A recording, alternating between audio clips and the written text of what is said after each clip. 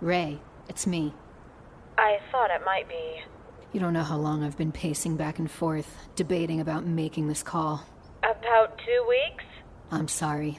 Roland, they're still looking for you. They think you may have fled north. Let them think that.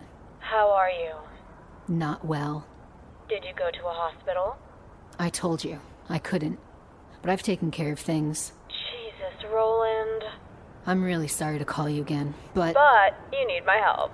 I don't want to involve you. I think that's bullshit. I don't want you getting in trouble. Seriously, I'm the one who set up your meeting with Cantors. I fed you plenty of info about the Summers Terra Lake case that I was specifically told to keep from you. I know. For fuck's sake, Roland, you can trust me. Things are so fucked right now. Where are you? I don't think... I swear, Roland, you either fill me in or don't call again. Okay, I'm still in the state. Not far from where it happened. What? I need to meet with Julia. Why? You know who I'm talking about, right? Yes. Why do you have to meet with her? I have to warn her. Warn her? Is she in danger? She could be. If that's true, then maybe I should... No, you can't get involved.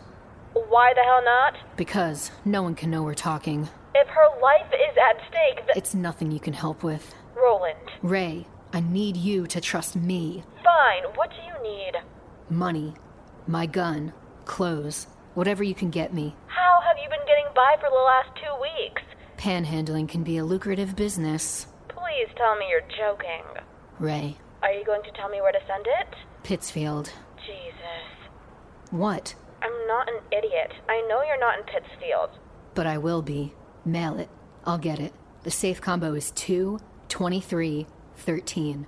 Roland. Remember that or write it down. 2, 23, 13. I'm not going to set you up, but I want you to realize how much I'm putting on the line. I do. Are you going to be able to solve this? Yes. Or die trying. I really need Julia's contact info. I'll get it to you, but realize that girl has been through a lot. No one believes a word she said. That doesn't surprise me. No one believed David either. No one believed me. I'll do this for you, Roland.